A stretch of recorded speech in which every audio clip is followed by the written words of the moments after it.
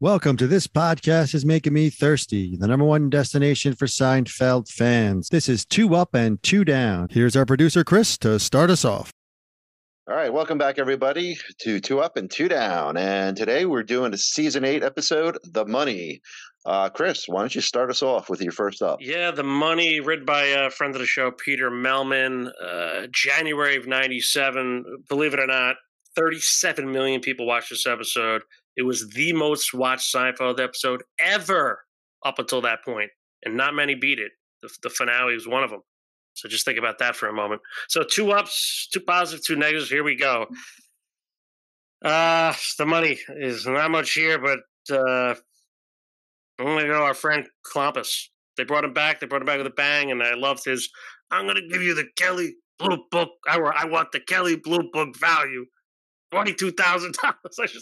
His voice is like just obviously old school, going with the Kelly Blue Book value.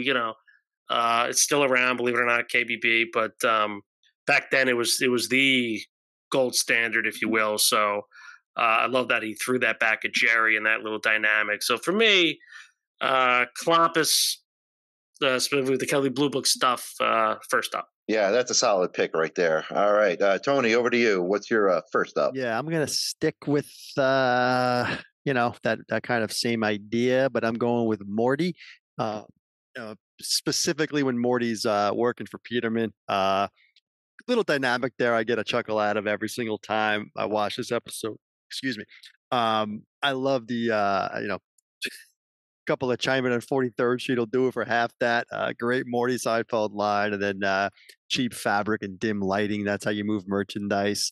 I mean, I can't come up with a lot in this episode, but I do like how I think Peterman kind of respects Morty a little bit in this one, lets him go, and Morty gets it. He's like, my time is gone, but I gave it a shot. I don't know. Something about that scene I like.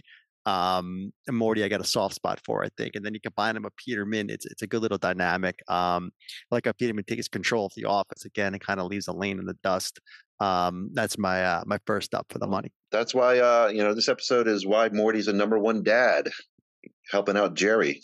All right, Chris, back to you. What's your second up? Yeah, these season 8s, it's about lines. And I love the Frank and Estelle, and George was at the dinner table there, and she, how old would Aunt Baby be if she was alive today?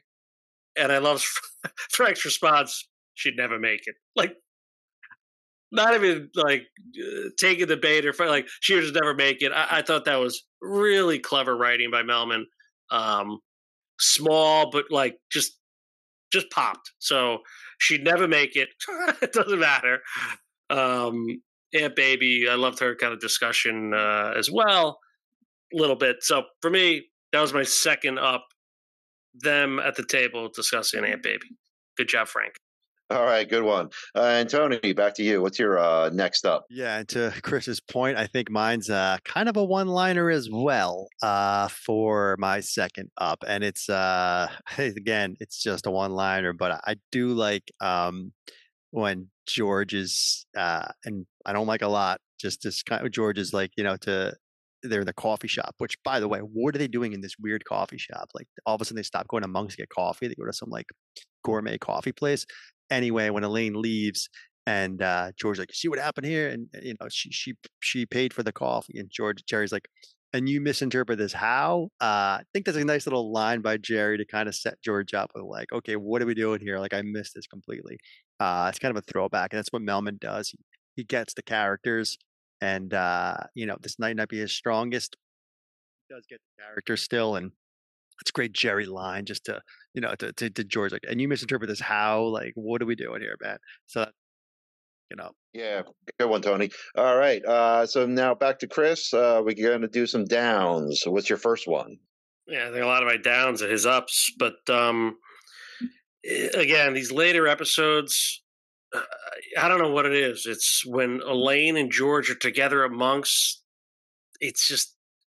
There's zero chemistry, right? Like that. Why are they even there? Like George is like, oh, or Elaine's like, if your parents move to Florida, you're poor, like, but happy. And then if they stay, you're rich. But And then quite a dilemma. It just, I don't know, it just didn't feel organic. They just like put them together amongst like, I don't know. Those are more George. I know Jerry's not there. I get it. That's why they did it, but just don't do that. I'd almost rather him talk to Kramer for crying out loud. Like it just, when they're both bad. And then when they try to force them together and talk, it just doesn't fit. And again, yeah, I'm grading on what I know from the past, but that's the reality here, folks. So Elaine and George back at Monk's, first down. All right, thank you, Chris. Tony, over to you. What's your first down? Yeah, I got plenty written down. I had that one as well. The George and Elaine conversation together. It doesn't make any sense. Very similar to the lie and the Cadillac conversation. Both terrible. Um, but he used it. I'll grab another one. Another out of place, odd, crammed together, as O'Hara likes to say, or when they just kind of put people in situations where George shows up to a dentist office for some weird reason. What is Kramer going to Elaine's office for to talk about the girl? This Kramer would, I don't know where Melman came up. There's no way Kramer would go to Elaine for, especially go to her office like that. I mean, I don't get it at all. I mean, the shower head one, I think that was on O'Hara's Downs. We talked about it. What's Kramer doing in Elaine's to take a shower? That one, at least I get. Kramer's a little bit kooky. Yeah, you can take a shower. Where am I going to go? You got the good stuff. This is just going there for advice to talk about the girl and the legs. Huge miss by Melman in this case. I don't get it at all. That's my down. It's bad. No, yeah, that scene's been on my radar as a down too. So yeah, good pull there. Chris, back to you. What's your next down? Yeah, that might have been one of the producers just trying to fill some time. I can't kill Peter on this one, but I had it as a down. Don't get me wrong. For me, I'm going to go another. Double down on George here. Him taking out Elaine and the Seinfelds to dinner. Look, what? Like, I get it from the coffee shop Tony thing. Like, but what are we doing? And then Jerry shows up. Obviously he was claiming he was in Atlantic City, but again, pre 9/11, still travel in Florida. He's not just showing up in a restaurant. That whole scene, George would never do that. He would never do that. He's cheap. He's not giving. He's a great friend, but he would. Why was he taking out the Seinfelds as well? Like maybe just Elaine to help cover the cost of the coffee, which is probably $8. But again, like it's just I'm watching a different show. I don't know what they're doing. Different characters. For me, second down, George at the restaurant with everybody. Buying dinner. Definitely. All right, Tony, what do you got for your next down? Yeah, I wrote that one down too. I literally wrote exactly the way he had it. George taking out Elaine and Jerry's parents. I don't get it. I just, this whole episode is just one of these weird episodes. I was looking at my list as he was talking, trying to find my next down. I got so many. I already kind of gave a little bit of Kramer, but I think even more, I can give more. And this is the last down, right? So I'm just going to piggyback here. I mean, Kramer moving in with the Costanzas? What are we doing?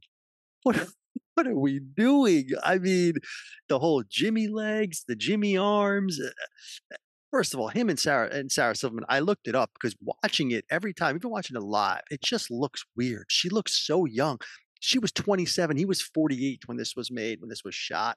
It just seemed weird, the two of them, that they did the whole married thing and the old couple didn't play at all. They had no chemistry at all. You could tell. I thought it fell flat. I thought bad spot to use Sarah Silverman. It wasn't a good character for her. I thought Kramer moving in with the Costanzas was just dreadful.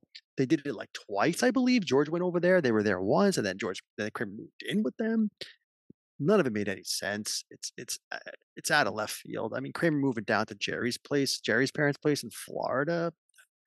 I'll give you that maybe, but this one didn't work at all. This whole episode was disjointed, and this was part of it. So that's my next down. Yeah, good description there. Disjointed with this episode. So, Chris, we're now going to move over to the grades and your final comments. What do you got for the money? Yeah, he makes a good point about chemistry, and that's kind of been a common theme throughout this episode. The chemistry is just missing across the board with a lot of people. Yeah, and the separate bed thing. Didn't George bring the girl up on the bed of their house. Like, you know, anyway, we had the Bloomingdale's conversation was okay. We had Clompus, Frank with the Pierre Cardin, um, some decent stuff. But again, you never think to yourself, the chicken roaster, that the money.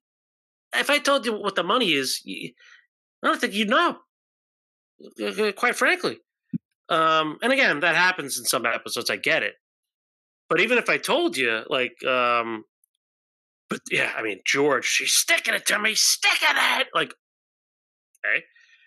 And then Elaine brings back that line at the end, sticking it, like, just like beating a dead horse. You like Morty at Peterman, like, all right, it was okay, but what's more? What is he doing there?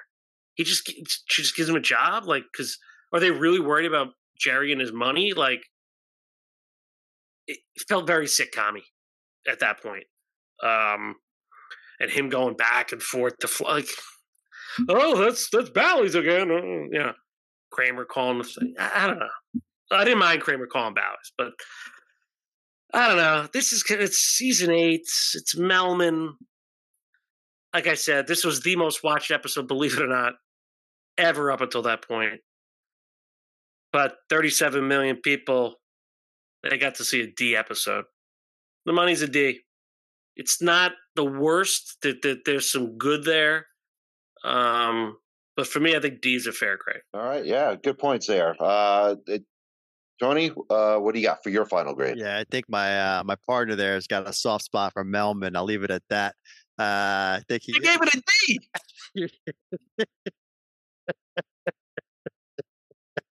If it wasn't Melvin, I don't know. It might have been lower. That's all I'm saying. I'm gonna go. I mean, he mentioned everything that was bad about this episode already. The back and forth at Double Vista, the disjointedness, the sticking it. I wrote that down, highlighted, sticking it. We mentioned Kramer a million times. I didn't even like the really Costanzas in this episode, to be honest with you. And they usually save things. This episode was odd too. Is the Cadillac? Jerry has a bunch of money and buys his dad a Cadillac in season 7. Now all of a sudden he's poor. The whole thing is never made sense to me. To your point, when I think of the money, I don't even know what episode it is. I'm like, is the money where Jerry has money or Jerry doesn't have money? Because the Cadillac, he has money. Elaine falls in love with him. Now in the money episode, he doesn't have money. I don't. The whole thing doesn't make any sense. And Clompus, I mean, give me a break, dude. What is he doing driving the car after he sells it to Jerry? Then he crashes the car and it's on Jerry to pay. The whole thing doesn't make any sense. It never made any sense to me. It's a bad episode, man. No way around it. Now, I'm giving it a D minus, so I'm not far off. I don't know. I feel like this could be F range. It's Melman though, and it's to Harris' point. It's not the worst episode you're gonna see. They threw enough at it to kind of give you something with Clompus, maybe. It's not the best Frank and Estelle, but it still is Frank and Estelle, so there you go. But yeah, it's not a great episode. There's no way around it. We can't sugarcoat it, folks. D minus for the money. You're skipping this episode if it's on. Oh, 100%. Yeah, I give it a D minus. Yeah. Oh, I thought you were saying You're saying generally speaking, or me, I would skip it. Yes, I'm definitely skipping it. Yeah, agree. I mean, I fell asleep watching it for this analysis. I couldn't keep it was so bad. You're right, Chris. It's one of the least watched episodes that I could probably recall. Like nothing gets me excited to go watch the Money episode. So yeah, you're right. So yeah, there you go, folks. D minus for the Money. So that wraps it up for this episode, and we'll see everybody at the next one.